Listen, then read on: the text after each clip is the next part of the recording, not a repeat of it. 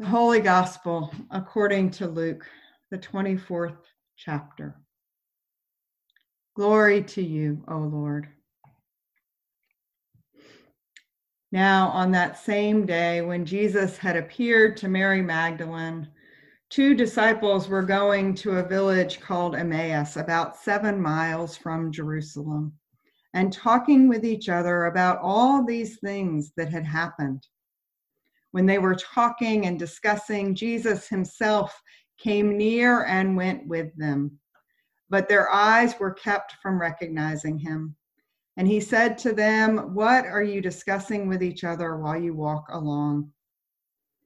They stood still, looking sad. Then one of them, whose name was Cleopas, answered him, "Are you the only stranger in Jerusalem who does not know the things that have taken place there in these days?" He asked them, "What things?" They replied, "The things about Jesus of Nazareth, who was a prophet, mighty in deed and word before God and all the people, and how our chief priests and leaders handed him over to be condemned to death and crucified him. But we had hoped he was the one to redeem Israel. Yes, and besides all this, it is now the 3rd day since all these things took place. Moreover, some of the women of our group astounded us. They were at the tomb early this morning, and when they did not find his body there, they came back and told us that they had indeed seen a vision of angels who said that he was alive. Some of those who were with us went to the tomb and found it just as the women had said, but they did not see him." Then he said to them, "Oh, how foolish you are, and how slow of heart to believe all that the prophets have declared. Was it not necessary that the Messiah should suffer these things and enter into his glory?" Then, beginning with Moses and all the prophets, he interpreted to them the things about himself in all the scriptures. As they came near the village to which they were going, he walked ahead as if he were going on. But they urged him strongly, saying, "Stay with us, because it is almost evening, and the day is now nearly over." So he went in to stay with them. When he was at the table with them, he took bread, blessed and broke it, and gave it to them. And then their eyes were opened and they recognized him, and he vanished from their sight. They said to each other, "Were not our hearts burning within us while he was talking to us on the road, while he was opening the scriptures to us?" That same hour they got up and returned to Jerusalem, and they found the 11 and their companions gathered. And they were saying, "The Lord has risen indeed, and he has appeared to Simon." Then they told what had happened on the road and how he had been made known to them in the breaking of the bread. The gospel of the Lord. Praise to you, O Christ. Grace and peace to you. Some time ago, I discovered a podcast published by Our State magazine called Away Message. A Greensboro reporter travels all over the state, sharing the stories of places that are off the beaten path. And in the finale from the first season, recorded 3 years ago, he walked from his house out in Guilford County to his office in downtown Greensboro. And as he walked, he recorded the people he met and the conversations he had, and how different his 14-mile commute sounded and looked compared to the short drive he usually took to get to his office.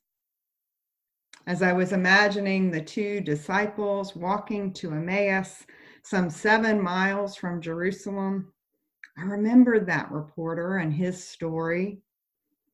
And I also realized that his story and the story of the disciples and our story today are all one. The Ingalls in Kings Mountain, Klein's Nursery up Falston Road, or Crest High School are all just a little less than 7 miles from the church sanctuary. It isn't like walking this journey of discipleship is taking us to far away places.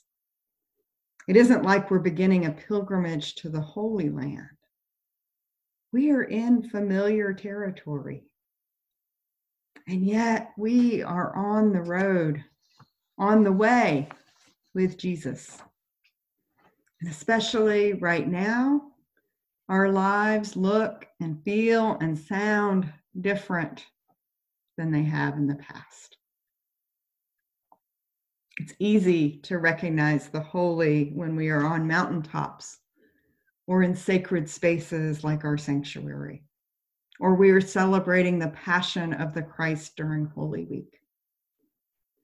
But as the disciples in Luke's gospel discover, when we are in familiar or unremarkable surroundings, it can be a whole lot more difficult. Jesus invites the travelers into conversation. His question to them is literally, what words have you been tossing back and forth? Isn't that so much of what our conversation feels like these days? Words tossed back and forth, from the news to us, from us to a friend, and then back to the news. The disciples are trying to get at the heart of the matter, to make sense of the cross. And sadly, they are unable to sort it out. I confess that I don't like the next bit of our gospel story. It sounds to me like Jesus is scolding the disciples and then lecturing them, showing them where they had missed the signs in Scripture that point to him being the Messiah, and how they had forgotten his own words foretelling his death and his resurrection. I'll be honest, I like the Jesus who eats with his friends and heals the sick more than this one. But then I remember John's gospel, where the gospel writer tells us, in the beginning was the Word, and the Word was with God, and the Word was God. He was in the beginning with God. All things came into being through him, and without him, not one thing came into being. Grace and truth came through Jesus Christ. No one has ever seen God. It is God, the only Son, who is close to the Father's heart, who has made him known. Grace and truth came through Jesus Christ. Jesus tells the truth. In Luther's words, he calls a thing what it is. When my eyes are clouded and I cannot see the way, I am grateful Jesus is there to set me straight. And the disciples don't seem bothered by this talking to. In fact, when it looks like Jesus is going to leave them and continue on, they urge him to stay with them. Last summer, when I went on my silent retreat, I discovered an icon, a religious image of Mary that called her the untier of knots. And I wonder if that isn't how the disciples felt listening to Jesus. Instead of feeling scolded or lectured, perhaps listening to him helped unknot or untie what the psalmist calls the cords of death and the anguish of the grave.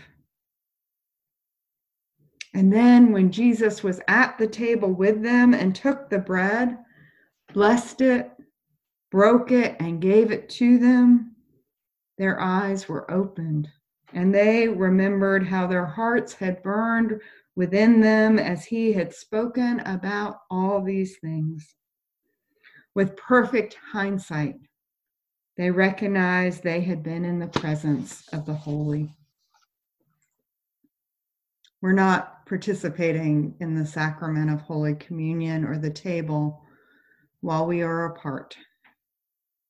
But later in worship, I will invite you into spiritual communion, a practice of prayer shared by our full communion partners in the Episcopal Church. And in the absence of physical wine and bread, broken, blessed, and given, where else may our eyes be open to see the holy in our midst? Certainly with the psalmist, we can begin with words of thanksgiving and praise. We first call on the name of the Lord because we know God's promises to us. And then we call on the name of the Lord again as we experience the freedom of being rescued from sin and death and loved by God. The freedom to have our eyes opened to all that is holy.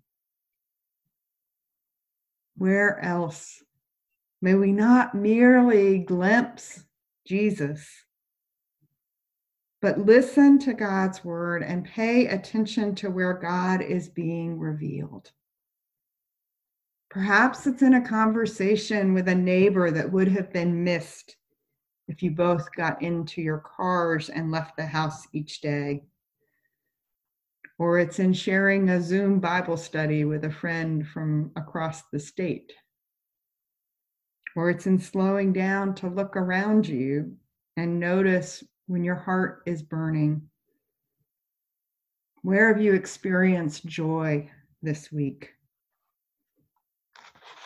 The questions I leave for you on this third Sunday of Easter are: when have you experienced the peace of knowing God is with you?